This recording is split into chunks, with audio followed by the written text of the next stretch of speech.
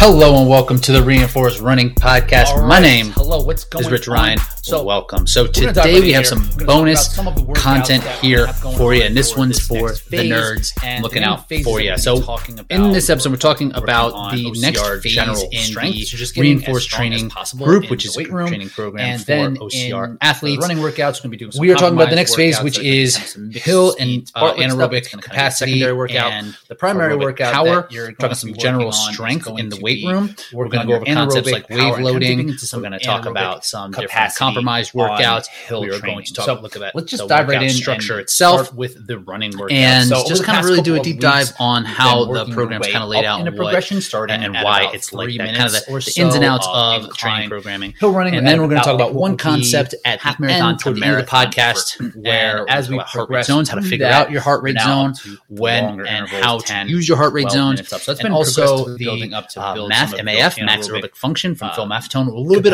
about what that is and what that means and when and where to use it. So it's pretty thick with details around training.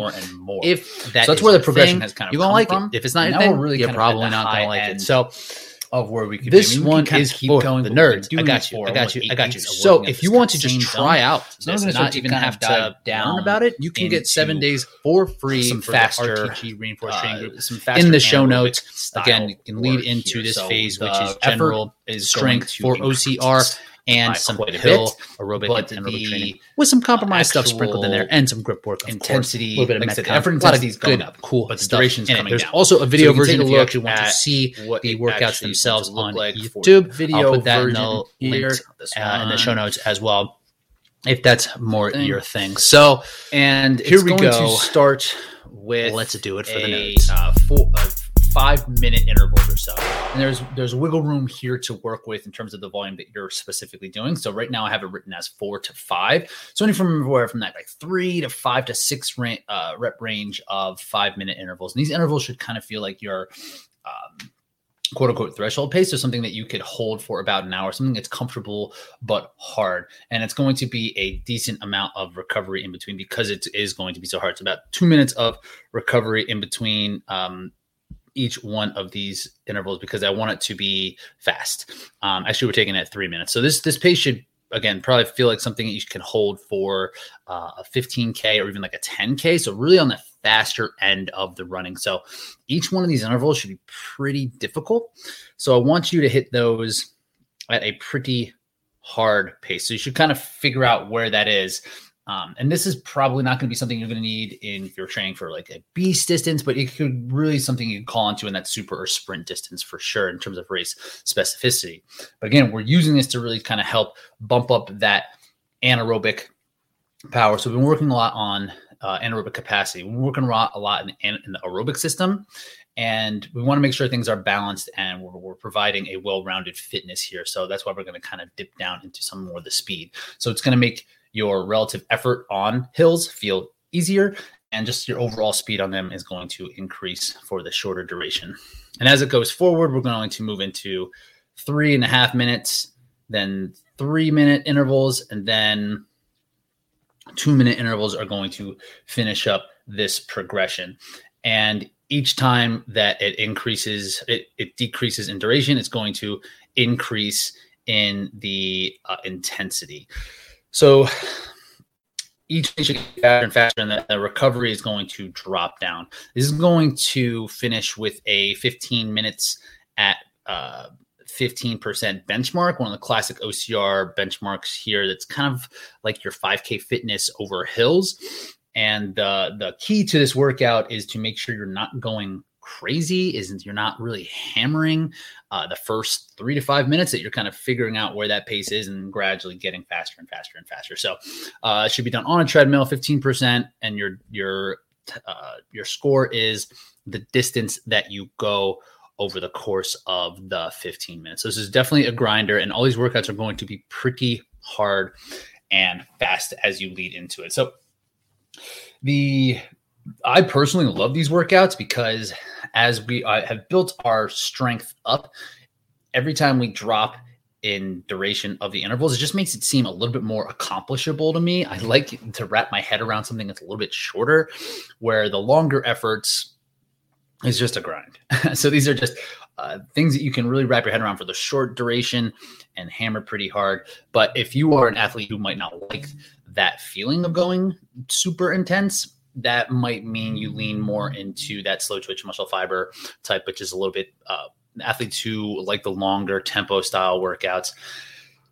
And if you don't like doing these, it means you probably should do them more. So we are, again, trying to hit all of the aspects of this hill training to make sure that you're doing things that you don't want to do, and you're improving on your weaknesses, and you're also doing some of the things you do like to do in terms of the strength. So this is what would be called a top-down progression, where you're starting with the longer, slower things and sharpening down into shorter and faster things.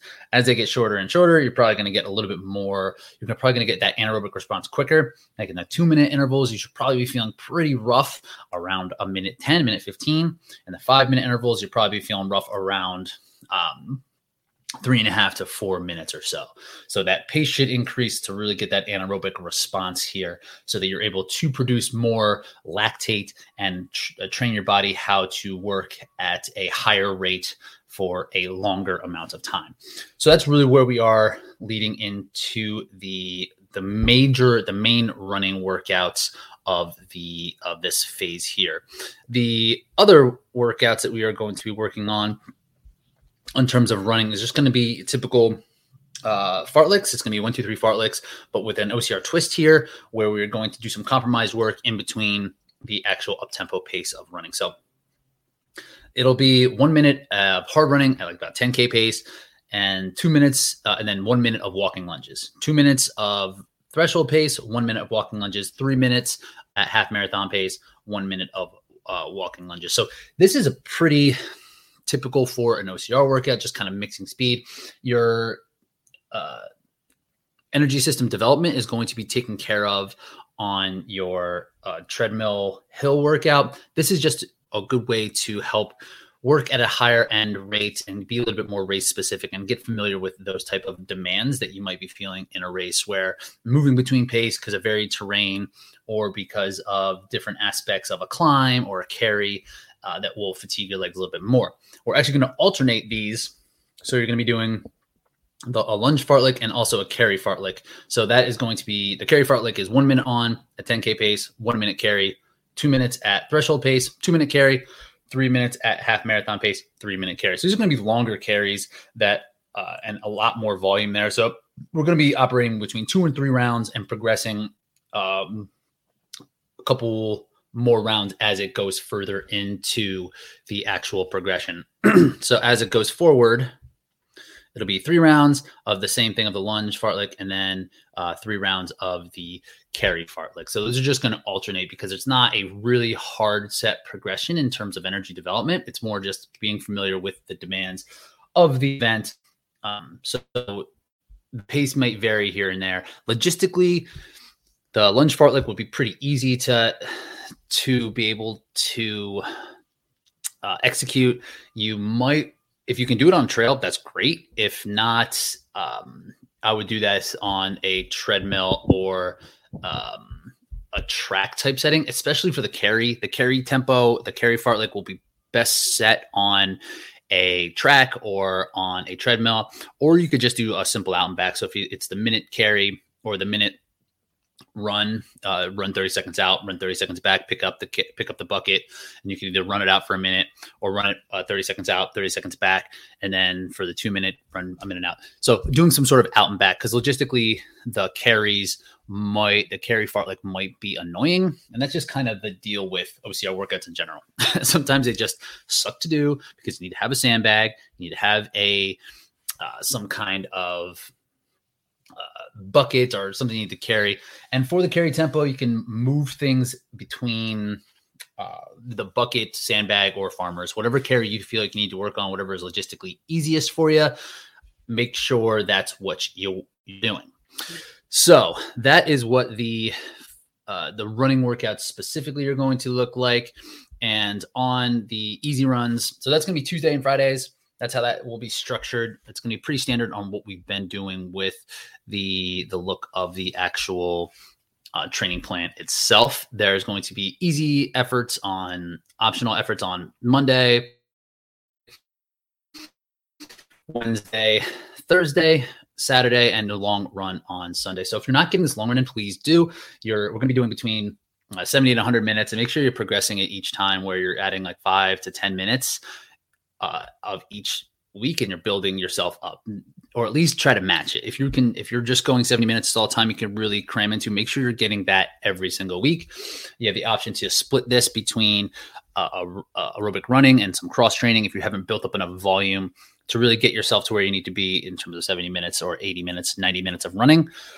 Or one thing I like for kind of the hybrid athletes is doing some sort of run, row, ski, like a 1.5 mile run, 2K row, 2K ski for the set amount of duration. So that's all a good spot to work with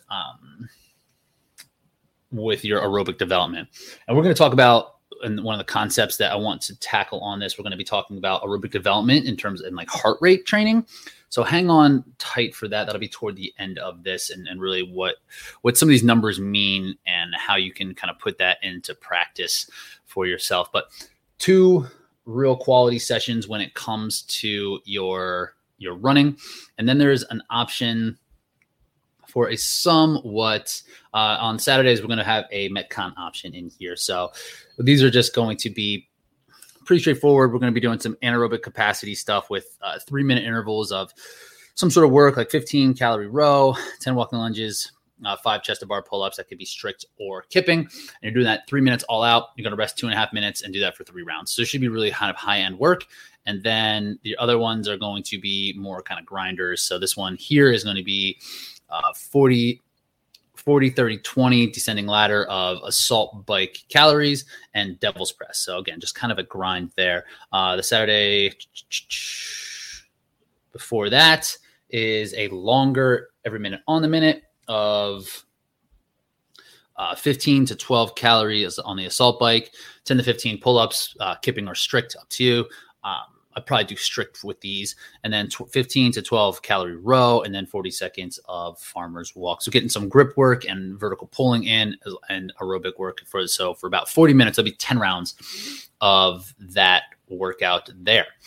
And then again, finishing with an anaerobic capacity, some rounds in the gym, 10 walking lunges, 10 burpee over dumbbells, 10 thrusters for 2-minute AMRAP, rest 2 minutes between for 3 total rounds. So this is optional work for you, and it's a good way to get a little bit more anaerobic work in without really crushing yourself on the running. So that's completely optional, but it is there for you. All right, so let's talk about, so that's the running kind of wrapped up, and the running pieces that you will be taking on these next couple of weeks. So we're still working on hills. That's the main part of pretty much all OCRs, making sure you're good at running hills and running on messed up terrain. So let's work our way into the strength session here. So the strength sessions, where does this place go? We are going to be working into OCR general strength, which is honestly my favorite type of lifting. It's just about getting as strong as you possibly can without really worrying about the demands of OCR specifically. So lifts are going to be pretty classic lifts. We're going to be doing a lot of back squats and deadlifts with the idea of just getting as strong as possible. So the rep range is going to be a little bit lower than what it would be in our endurance phase, and a little bit heavier than what it would be in a power phase. And again, pretty standard work for the general strength of back squats and deadlifts, where an OCR specific strength phase, we would be working with things like Zerchers, some odd objects, sumo deadlifts to mimic what the tire flip would be, and just kind of like the setup of what lifting something off the ground would be. We're working a lot more with sandbags, but for general strength, the idea is getting as strong as possible so that when we work into the specific work, we can move objects a little bit easier. If we were to just do specific strength workouts for OCR, our ceiling for how strong we would be much lower. So this is just like a great way to kind of build some like a base of strength. It would be like working at doing like road 1,000-meter intervals to help yourself get faster and have better endurance for a trail race. Like the pace itself isn't necessarily going to translate to the obstacle course, but the energy system that you developed will be there. it's almost the exact same thing with the strength piece here. So we want to get strong first and then use that strength and turn it specifically into the workouts that we'll see out on the course. So that's how we kind of phase things in and out. So we're back into OCR general. So it's pretty straightforward: barbell, dumbbell, lifts. And I'm, like I said, I love this part. I think it is going to be a really good progression here. So what we're going to do some wave loading. You'll see the back squats here are going to kind of go up and down. So we're going to start with a 5-4-3 wave loading pattern here. And what wave loading is, it's this concept called post-potentiation activation. And basically what that means, it's a way to kind of prime your system to lift heavier. So we're going to do heavy sets of 5, 4, and then 3, right around 80%, then 82.5%, and then 85% for that first set of 5, 4, 3. And then after that, we're going to drop the weight back and go and ramp the reps back up. So the rep scheme is 5, 4, 3, 5, 4, 3, and it's 80%, 82%, 85%, and then it goes to 82.5% for the set of 5, and then 85% for the set of 4, and then 87.5% for the set of 3. So these might look a little funny in terms of your percentages in Train Heroic. So just do your best. If you have 1 pound plates, use them. If you have, but for the most part, you might need to round up to the closest 5 that you have. And so the idea behind this is that after we go through that first wave, your system's going to be primed and ready, especially after the heavy set of 3, to then go back to that set of 5 and to be able to lift a little bit more than what you would typically be able to lift if we were doing a linear set of 5x5 or 2x5 or 3x5. So this is a good way to get volume in with and preparing yourself to lift heavy. So a set of 5 and 4 on the second wave are really the money makers here for this, because you're going to be able to lift heavier than we typically would feel you'd be able to on that first set of 5 or 4. And again, it's not just like we're doing 4x5 at 80%, building up that weight and actually exceeding where you're going to be on the way back down helps prime your body and really get you ready to lift a little bit heavier. So it is still very hard. You're not going to do the 5, 4, 3 and then go back to that 5 and be like, oh, this is easy. It's going to feel a little bit lighter because you are stripping off weight after you've done a heavy set of 3. So it's a pretty cool phenomenon that way, but it does still feel like a lot of volume at a higher amount of weight, which it is. So what I would recommend doing is taking your projected 1 rep max or whatever 1 rep max you see, and in Train Heroic, you can kind of get there's a working max that will take some of the projections off of some of the lifts you've done in the past, or if you kind of know where that range is, and I would probably take 10% off of that just to give yourself room to really improve on this. Your weight will still get heavier as you go on, but it will allow you to bump your effort up a little bit and be able to add weight as we progress forward. Because if you're sticking right around the actual percentages, it might be hard to go up in the next week because this is pretty heavy.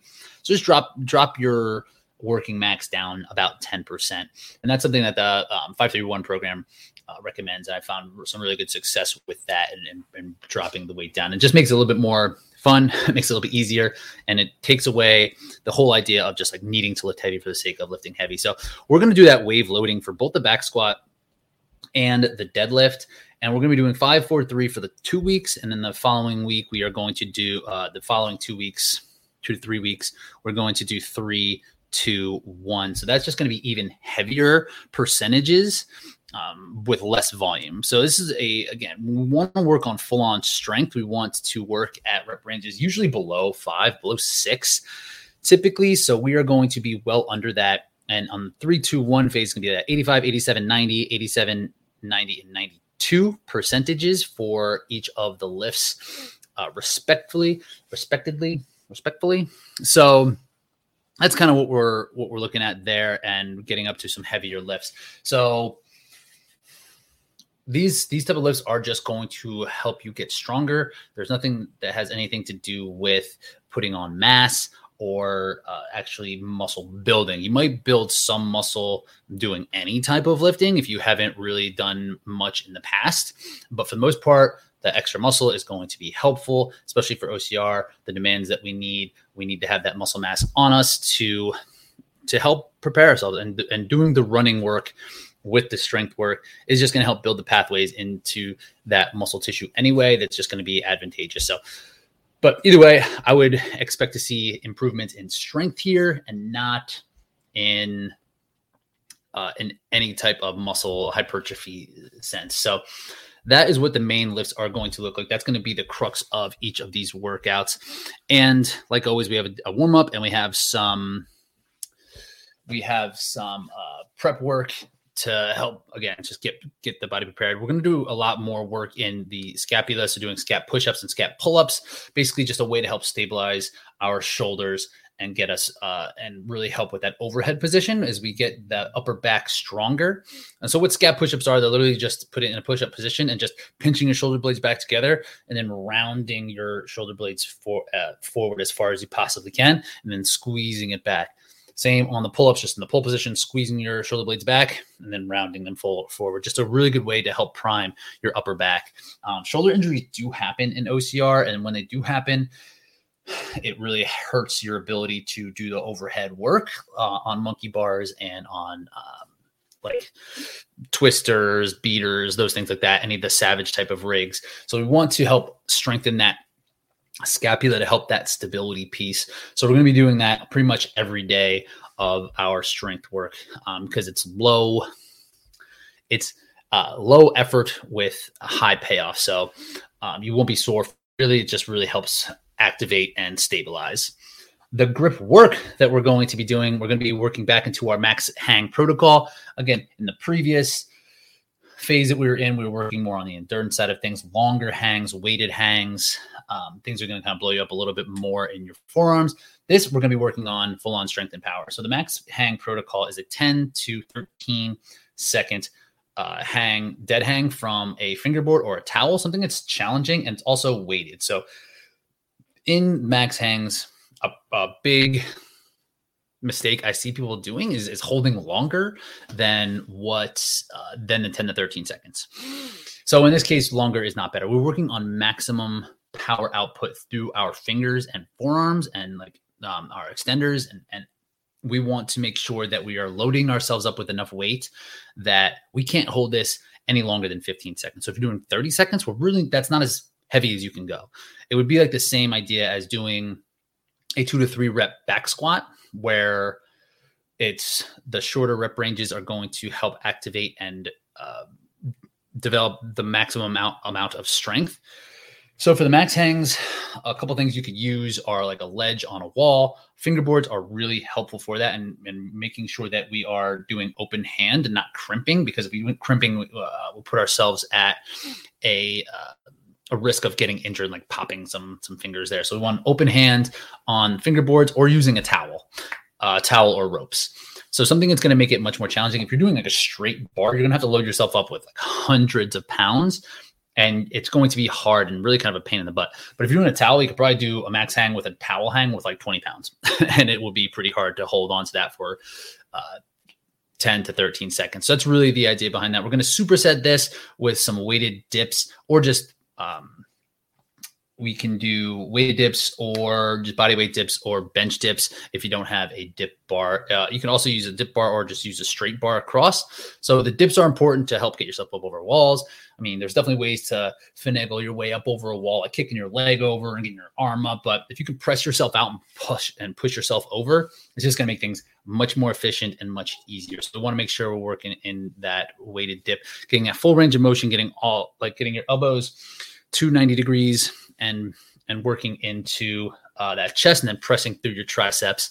And then I want you to rest a little bit from the weighted dip into the next max hang, because this is supposed to be a maximum effort on your hands and fingers. I want you to be fully recovered by the time we come back around. So give yourself 2 to 3 minutes after the weighted dip before you go back into the max hangs. I know it's annoying.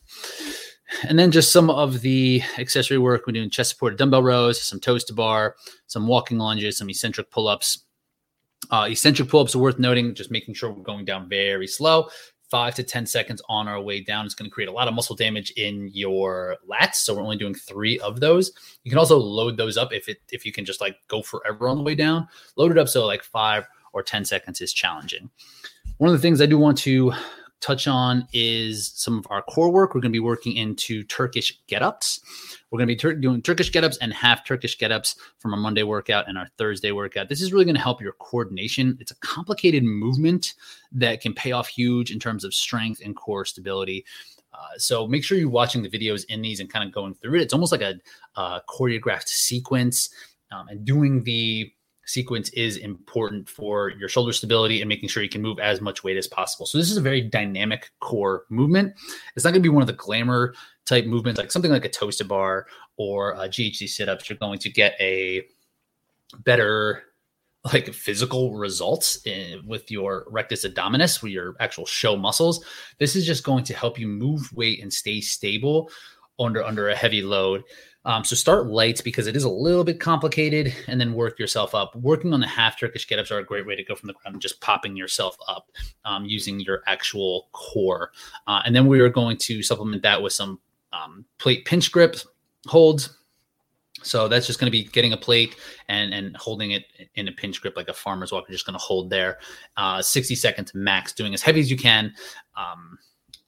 Both 60 seconds of max. And then we're going to be doing some kettlebell swings on the opposite day on your Thursday workout. For the kettlebell swing, I want it to be as heavy as possible with good form.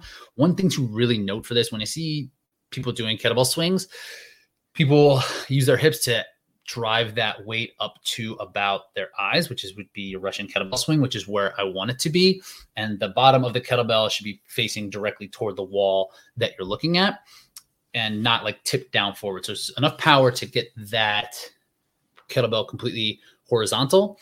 But then when it's there, a lot of times I see people just kind of let it swing, like gravity take it back down. And that misses a huge opportunity in the kettlebell swing to really grab it and pull it down as hard as you can to help. That really engages your lat strength. Like if you do kettlebell swings right, you should be storing your lats. Even though it's not like a vertical pull, it kind of acts that way with pulling that weight back down between your legs and then exploding up through your hips. So making sure that you're driving that weight back down is a huge adjustment that you can make on these that will make the workout much more active and much more difficult, but will pay off big in the long run. So make sure you're getting that weight completely horizontal and pulling it back down under your hips. Same for the single arm kettlebell swing that we will progress ourselves into. So that is those are the basic principles that I want to touch on for the actual program itself. So we are working on general strength. So it's going to be working lower reps, higher weight, with the wave movements and through max hangs. Those are the big ones. And then for the Turkish get-ups, those are the three main things that I want you guys to work on.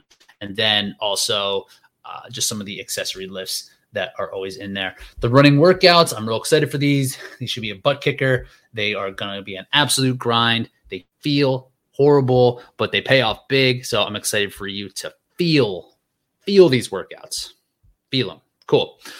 So let's get into the next concept here. So in the actual plan itself, you'll see that on the easy runs, I have it prescribed as 180 minus your age or your MAF, your maximum aerobic function. So I want to talk a little bit about what that means and why that's prescribed in these in the actual plan itself. So it's just right away, it's an easy way to kind of calculate where your easy heart rate should be. So there's a couple of different methods that go into heart rate training. So I want to start back and talk about a couple of these methods and how to use them and why I'm choosing to use this specific method. And even though we're not using it to a T to why it is, how it's designed and how it was developed and what it's supposed to be doing, it's still a useful tool that you can use into your own training for a specific purpose. So we're going to go into all of that. So the traditional method of how you can find your heart rate zones, right? It would be taking 220 minus your age. So this is extremely generalized, right? This is saying that every 50-year-old is the same level of fitness. And this is, again, it's generalized and it's kind of on a bell curve, right? It works for a lot of people in the middle, but there's people on the fringes where that's going to be way too low of a heart rate and way too high of a heart rate. And for endurance athletes like you and people who are listening, that's not necessarily going to hit the mark. It's kind of like how BMI, the body mass index, works, where it's just height times weight, doesn't take into any consideration of muscle mass or performance. So people might be obese who are super jacked, or who might be on the opposite side of that spectrum, who are very lean and just like runners, who might need to see like they're malnourished. But for the general public, taking your height and your weight is a decent way to figure out if there is something that you could do nutritionally to change things. But for the most part, BMI isn't going to work for all people. And that's kind of how the 220 minus your age works. So what that would typically do, you would take that and then you would take the percentages of the zones that you take different percentages, and that would kind of create these heart rate zones. And then it'd be like, if you want to do zone 1, some really easy stuff, it would be your max heart rate times X amount of percentage. And that would be your zone 1. And then you would know to stay there for easy effort. Zone 2, where they would have the same type of effort there. So that isn't so again, that's not a great way to do it. If you're going to be going off heart rate, if you're a very generalized athlete, then you probably shouldn't focus on heart rate at all. If you're just someone who's going to the gym, which you're not, which most people listening to this and taking this in, they're not someone who's just going to the gym for general fitness. We're training here, right? So it doesn't make a ton of sense to have that method given to the general public. And so we don't use it. I don't use it. I don't think it's great. I don't think it makes a ton of sense. I typically don't use heart rate zone training in general. There's pieces that are just too many factors at play when it comes to your nutrition, your sleep, the actual hardware, which isn't accurate always, in my opinion, and just outside factors like stress and just like hydration. A whole bunch of things can go into play when it comes to your heart rate. But if you were going to go on heart rate training, there's definitely a better way to do it. And I'm just going to explain that real quick, or I'm actually not sure how quick this will be, but I'm going to explain it anyway. So doing this, so getting your heart rate, the best way to do it is to either go to a lab and they'll be able to kind of take care of that for you. But you can take care of that without doing like these expensive lab tests that are extremely controlled, is by doing some sort of field test. So you can do a 20-minute field test on running and biking. We're going to talk about just running for this, as biking is outside of the specificity of OCR training. I'm sure you could get really good energy development through heart rate training on a bike. But for the sake of this conversation and for OCR, we're going to be talking about just the run piece. So what a field test is, you'd be doing 20 minutes at a comfortable but hard pace. And every 5 minutes or so, you're going to increase that effort. The rate of perceived exertion should be gradual, but by the end, you should be working pretty hard at the field test. Then when you finish that, you cool down, then you go and you can take a look at your heart rate data over the course of that 20 minutes. Take your average heart rate from that field test and then subtract it by 5%. And then there's different heart rate charts that are associated, that you can take that specific average heart rate and then plug it into to find your different zones. So I'm just going to use myself for an example on this. I haven't done a field test in a while, but I have a good idea of where this type of effort would kind of put me. I would imagine that I would be right around like right under 150, like 147, 148. So I'm just going to use 150 as the example here. So if I take 5% off of 150, that leaves my heart rate at 143. So that's the heart rate I'm going to be working off of. And then I'm going to multiply it by the zones. So the zones are, you'll hear them like zone 1, zone 2, zone 3, zone 4, then there's like zone 5A, and then 5B, and then there's like 5C or whatever, 6 or whatever they call it, just a way that is going to be above your threshold there. So if I was to want to do a workout in zone 1, what I would do, I would take this 150 and then I would multiply it by 85%. This is according to these charts. And anything under that heart rate effort would be a zone 1 effort. So for me, I would know if I take 150 and multiply it by 85%, that will put me at 121. So if my heart rate was under 121, I'm working in zone 1. If I wanted a regular zone 2 effort, I would take 85 to 89% of that, which would put me between 121 and 127 beats per minute, which would be my zone 2, which is fairly accurate. Like if I'm going out for a regular run, I'm going to be spending a lot. I could spend a ton of time at 121 to 127 running at a decent pace that I know I can sustain for a long time. And then when it gets in the zone 3, it would be 90 to 94%, which is 128 to 134 beats per minute. So this is me working a little bit hard right before that threshold. So it really goes from starting at 85%, that's the lowest end. It is going to be working into, goes up by 4 percentage points, and that's kind of where to figure out your target range. So if you really wanted to go on heart rate data, that is how I would recommend doing it, and then you would know exactly where to go. So it's like, okay, I have an easy run today. I need to have my heart rate between 121 beats per minute and 127 beats per minute, and that's how I would know, no matter what terrain I was on, no matter what my whatever it was feeling like. That's where I'd know where I should be, and eventually my pace should get better as my heart rate stays in that same range. That's how you can really kind of gauge your fitness as you move forward. So if you are a real data nerd and really want this type of feedback and hard data so that you can like feel confident that you're getting more fit, it's a pretty good approach. I don't disagree with this approach. I don't love it for OCR and for hybrid racing, just because there are so many different elements within the actual event. It's going to move your heart rate in and out. So say for like in a high rocks event, the sled pull for me, my heart rate drops. It goes down like a ton because there are just muscular factors there that stops my rate of exertion. Does that mean I'm working less hard? Like, not really. It feels like I'm working harder, but my heart rate's down. So if I was to stick just in my heart rate zone and want it to be like right at zone 4, it wouldn't be there. I would have to work outside of the parameters here. So this is really good for something that's going to be pretty predictable. Biking is a great example, but biking also has like the power meter now, which makes it even more predictable. But if you're running on a treadmill, if you have some flat running that you can do, or you're doing a marathon or a half marathon or training for it, this is not a bad way to do it. But for OCR and for hybrid stuff, there's just too many elements to really have your heart rate data hard set.